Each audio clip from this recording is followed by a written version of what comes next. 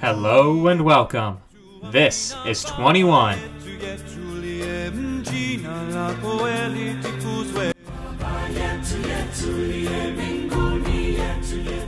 Episode 19.1 Legacy of Death and Brutality.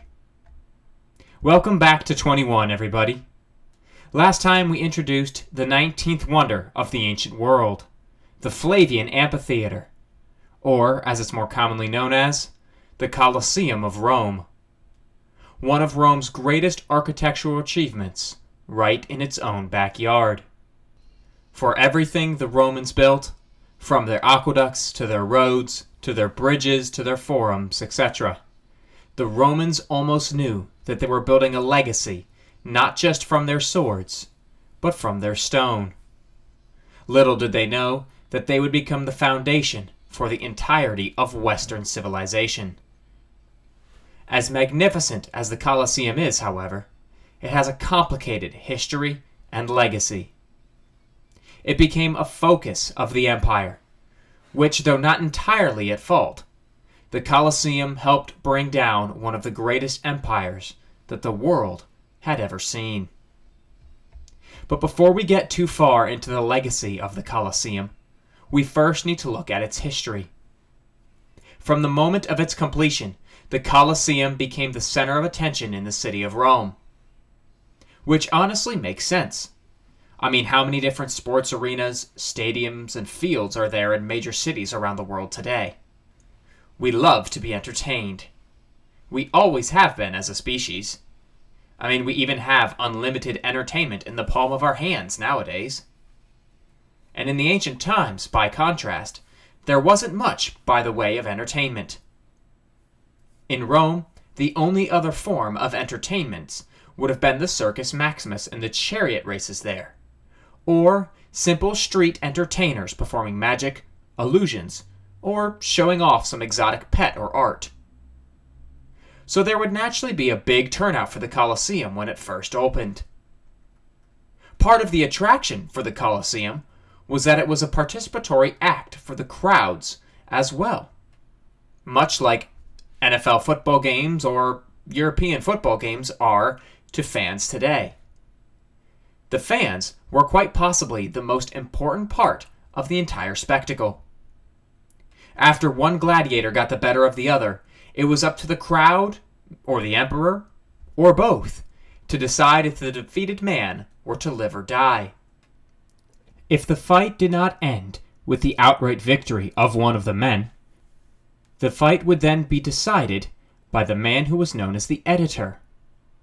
If one of the combatants was too tired to continue, or too wounded, he could appeal to the editor to stop combat.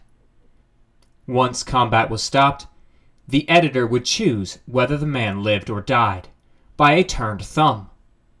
We don't know exactly what this means. More often than not, we think it means a thumbs up or a thumbs down, but we don't know for certain.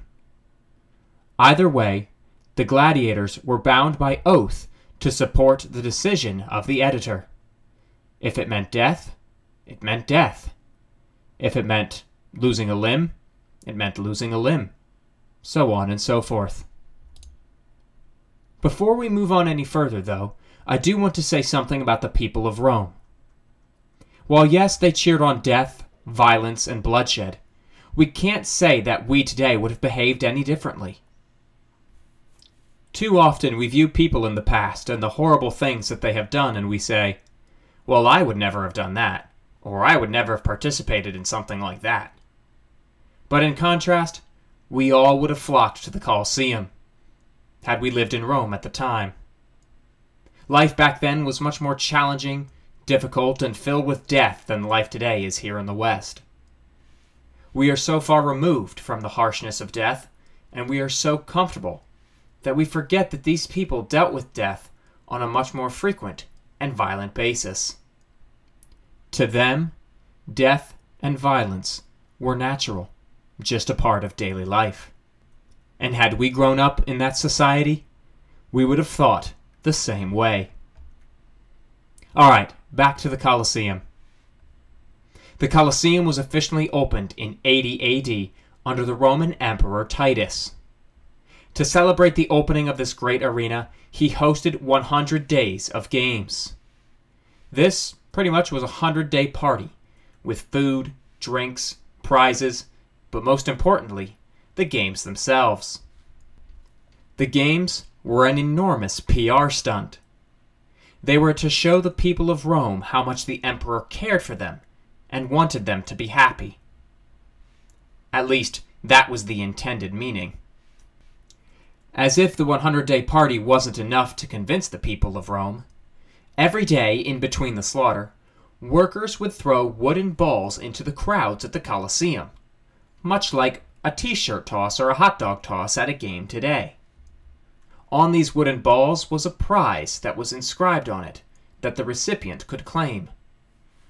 Prizes ranged from bread and wine all the way up to slaves and even articles of clothing, gold, or household objects. While we don't know much about the gladiatorial fights during these 100 days of games, the ones we do know about were pretty spectacular. We know that there were fights amongst animals, including war elephants and even cranes. There were several water battles, including one on horseback and the other on actual scaled-down naval vessels, after the arena floor was flooded. But one of the most memorable days was when at least 5,000 animals were killed by a group of female gladiators. I honestly struggled to think about the logistics of pulling off a 100-day party, never mind bringing in the exotic animals like elephants. How Emperor Titus actually pulled this off, we will never know. But what he had started was something that would come not to captivate just the city of Rome, but the empire as a whole. After Titus, the Colosseum was used to house all kinds of events. And, similarly to today, events were put on by the private citizens of Rome. Just like how private citizens own the sports teams of today, it wasn't the state or the government who was in charge of putting these elaborate games on. While yes, some emperors put on events and games and even participated sometimes, they were not the only ones to do so. Anyone vying for a public office like a seat in the Senate would have been wise to host something in the arena.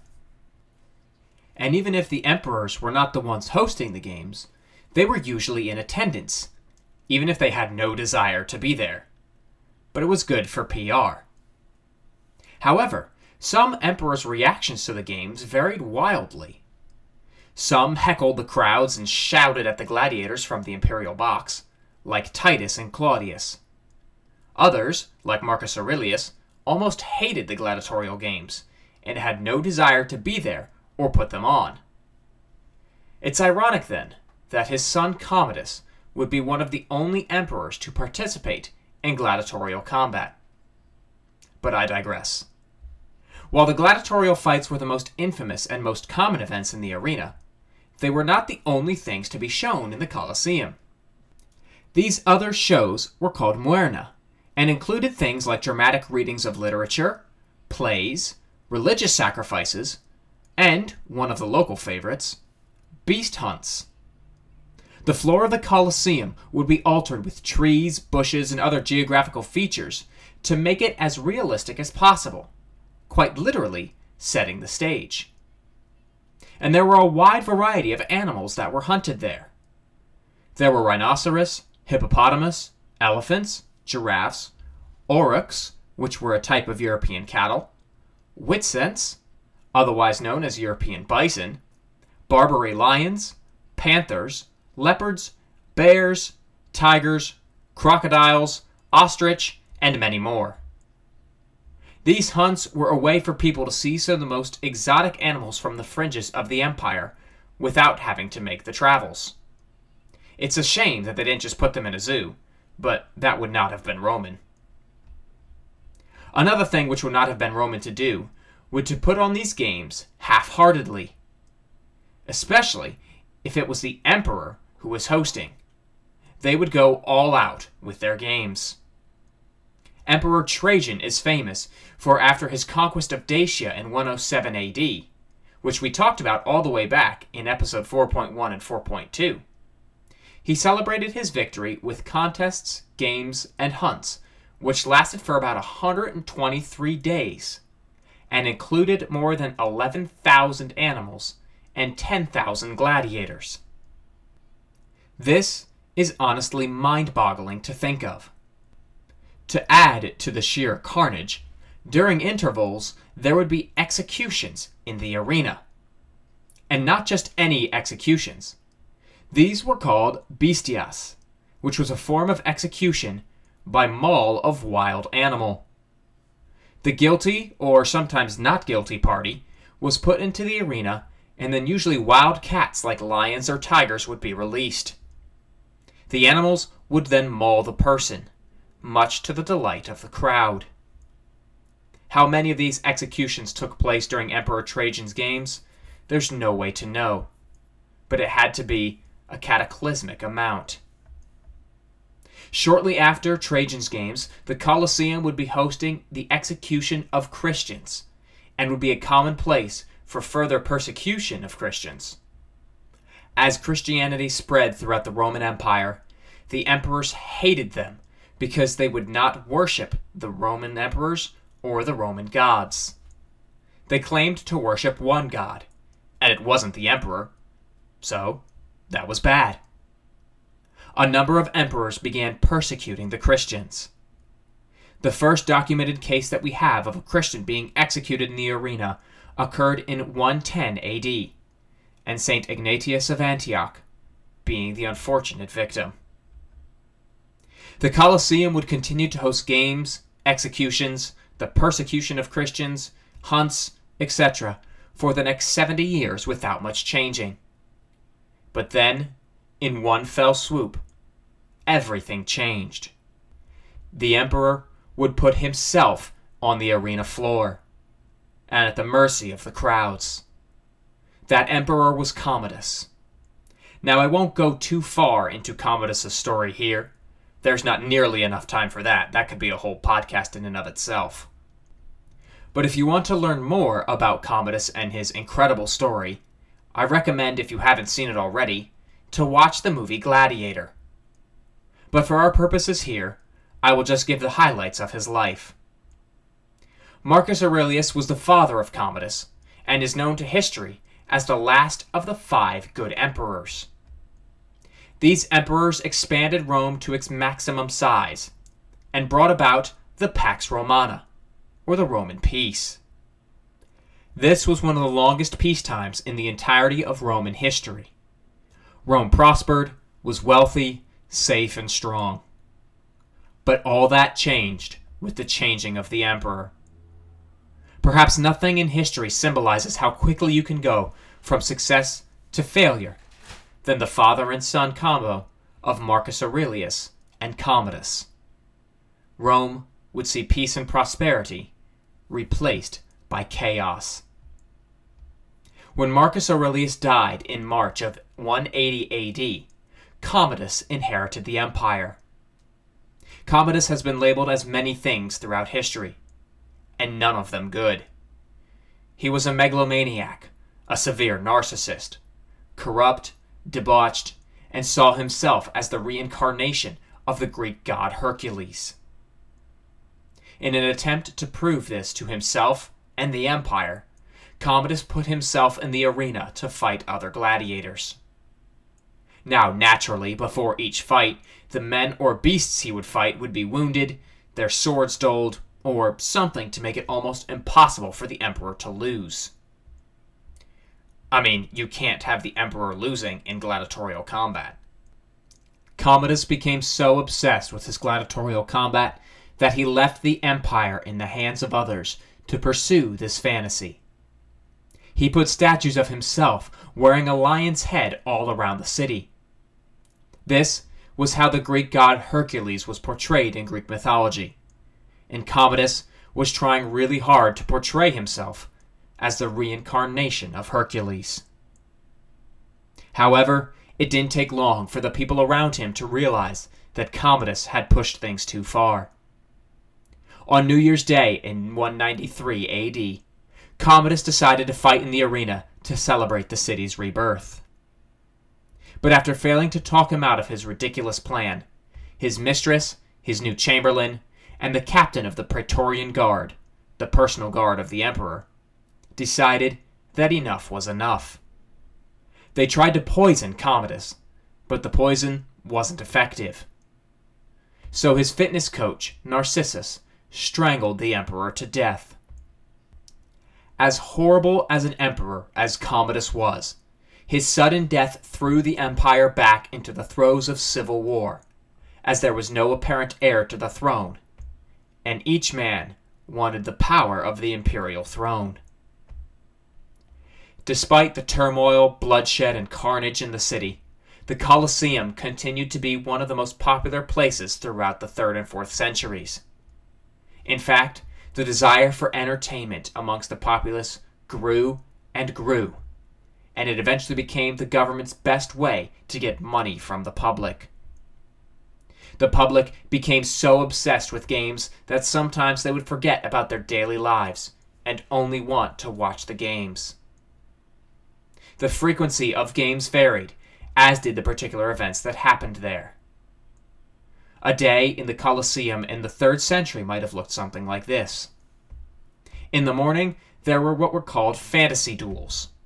These were usually fought between women, dwarves, or the disabled using wooden weapons. These were typically viewed as people who were not fit to be gladiators. After that, the blood sports would begin, as various classes of gladiators would fight. They fought with weapons such as swords, lances, tridents, and nets, and could also involve some accomplished female gladiators. Next came the animal hunts with the bestiari, the professional beast killers. These men were expert hunters. These animals, though, had no chance in these contests, and were most often killed at a distance using spears or arrows. There were dangerous animals which were hunted too, like lions, tigers, bears, elephants, leopards, hippopotamus, and bulls. But there were also events with defenseless animals, such as deer, ostrich, giraffes, and even whales. That would have been interesting to see how they got the whales to the Colosseum, then flooded it with salt water and put the whale inside. That would have actually been truly interesting to see. Hundreds, sometimes even thousands of animals were butchered in a single day's events. And often, brutality was deliberate in order to achieve what was called crudiliter, the correct amount of cruelty. And in between all of these, during the intervals, there were more traditional executions. The executions of Christians became a particular favorite, and the Christians were executed in a number of ways. They were shot with arrows, burned alive, crucified, hunted by wild animals, boiled alive, and pretty much any other horrible way to die that you can think of. The Romans probably did it to the Christians. The Colosseum was the most popular spot on Earth since the Temple of Artemis a few centuries earlier. Millions of people from across the Roman Empire came to watch the games. But Rome was fading. Its power, wealth, and prestige it once held were quickly deteriorating. There was no longer the money needed to spend on elaborate games.